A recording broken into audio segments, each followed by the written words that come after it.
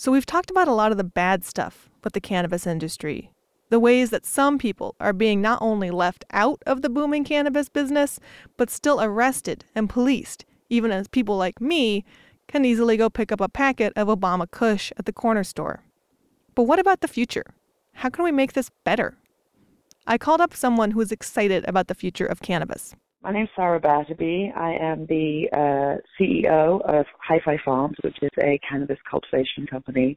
Sarah is a proud small farmer of America. She just happens to farm pot, and business is good. Right now, she grows 20 pounds of medical-grade marijuana a month in the suburbs of Portland. Because recreational marijuana sales just became legal in the state, she's now hugely expanding her business from 300 square feet of growing space to 3,000 square feet, with plans to sell 100 pounds of medical and recreational marijuana a month. She's also the founding chair and director of the Portland chapter of Women Grow, a national networking group for women in the cannabis industry. In her experience, the multi-billion-dollar cannabis industry is a golden opportunity. Since the industry is being built from the ground up, people like Sarah are hoping it can be more welcoming to women than industries that are already established. Well, I came from an industry that is definitely male-dominated. I migrated to cannabis from technology and venture capital. Both of those industries, I would say technology is male-dominated, and venture capital, I would say, is practically hostile to women. It's a very, very difficult environment for women. And so when I came to cannabis from those industries, I just was excited to be in a place where it wasn't, the dynamics that were in place had less to do with gender than they had to do with the stage of the industry. The industry is so new that there are no pre-established kind of, places where all the influence has gathered or all the money has gathered. So there's no in club and there's no out club. There's no old boys network. There's none of the established kind of old school protocols that are used to distribute influence and money around in our legacy industries. And so it's kind of a wide open playing field. Historically, women and people of color have not been able to accumulate wealth at the same rates as white men. And when you look at who gets funding from venture capitalists, those people with lots of money who back startups in the Silicon Valley, it's also mostly men. But Sarah says, in her experience, the cannabis industry is different. Remember, she used to work in tech and has seen sexism in the past keep women from getting funding for their projects. But part of what makes cannabis different is that there aren't a lot of experts in it yet, or gatekeepers. What I'm seeing is that money is not discriminating against women in this industry. Now, I don't know why that is. What I would suggest is that there's so few businesses that both have the ability to make this product really well and also the business acumen to build the business, that if an investor can find a woman who's competent, is doing a good job running her business, has some sense of how business works and how to manage her finances, and she has a good cannabis product, then she's going to be a target for investors. And she doesn't have the competition of like thousands and thousands of companies that are just as good as hers that are being run by men. So it's just different. The numbers are different. The dynamics are different. And there are more investors than there are really competent CEOs to take their money. That doesn't mean that starting a cannabis business is a cakewalk for women. To build an equitable industry takes work. And I don't think that we're going to overnight solve the problems of pay equality, capital, distribution, venture capital equality. We're not going to solve those overnight. We're just building the industry from the ground up, and I think it's going to be different. And there are issues like women have been incredibly objectified in the way cannabis is, marketed. It's being branded and marketed in a way traditionally that's not very helpful to women. It's really important that if we're going to build the industry differently, then we craft a new language. That means it doesn't just mean the money goes to different people. We have to re-educate people so that when they come into this industry, they understand that we're operating by a different set of guiding principles in relation to how we treat men and women, and that it feels like a place that's accessible to everybody.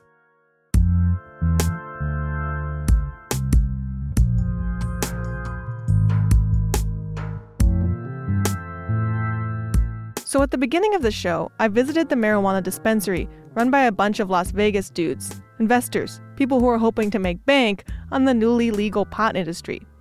But not everyone in cannabis is looking to become a millionaire.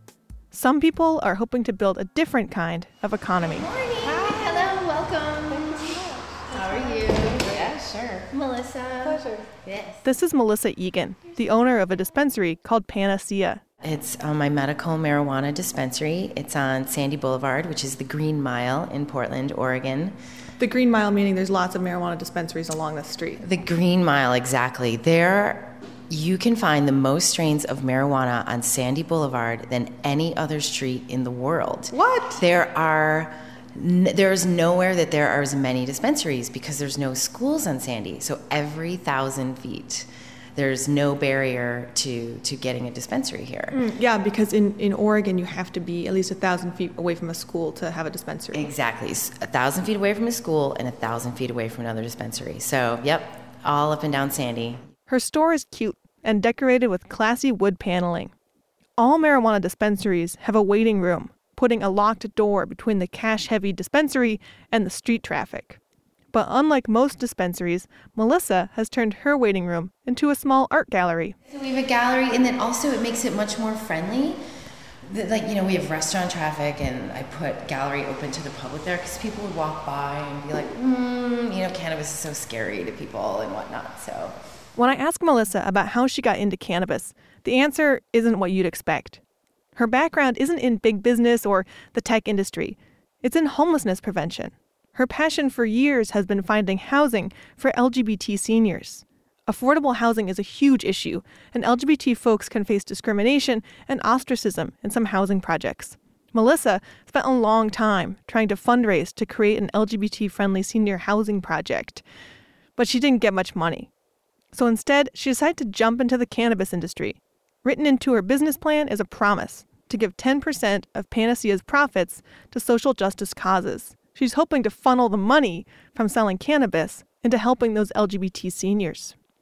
Melissa shows me around her store, which has a tall wooden shelf with glass jars full of marijuana flowers. So we have a couple of strains that are just new in. I'll just start with Blue Power. So the strain names are obviously crazy. I kind of joke, I'm a wine person, so I'm much more used to Sauvignon Blanc, Cabernet Sauvignon, and all these names that are just like sophisticated and they last for generations. And then marijuana names are obviously very different. As the cannabis industry develops, Melissa is hoping that it doesn't just create wealth for a few people who already have money. Instead, she wants the new money to grow better lives for folks who need it most.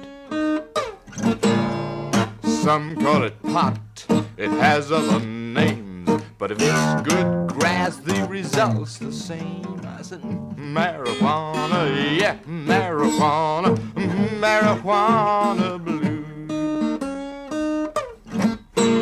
You can buy it by the ounce, you can buy it by the pound. I owe a lot of thank yous for this show. Thanks to John Sepulvedo for recording the audio of me buying pot at midnight.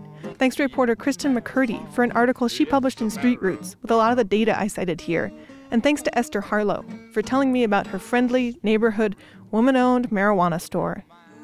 Popaganda is produced by the team here at Bitch Media. Bitch is an independent, nonprofit, feminist media organization. We're entirely funded by our Beehive members, subscribers, and like-minded sponsors. So if you like today's episode of Popaganda, please become a member online at bitchmedia.org today. Let us know you liked the show in your order comments. Our jingle is by Mux and Owen Worker. Additional music was provided by Blue Dot Sessions. Look up their creative and minimalist sounds by going to Google and typing in sessions.blue. And the show is produced by Alex Ward at the studios of X-Ray FM, an independent radio station in Portland, Oregon. Thanks for listening.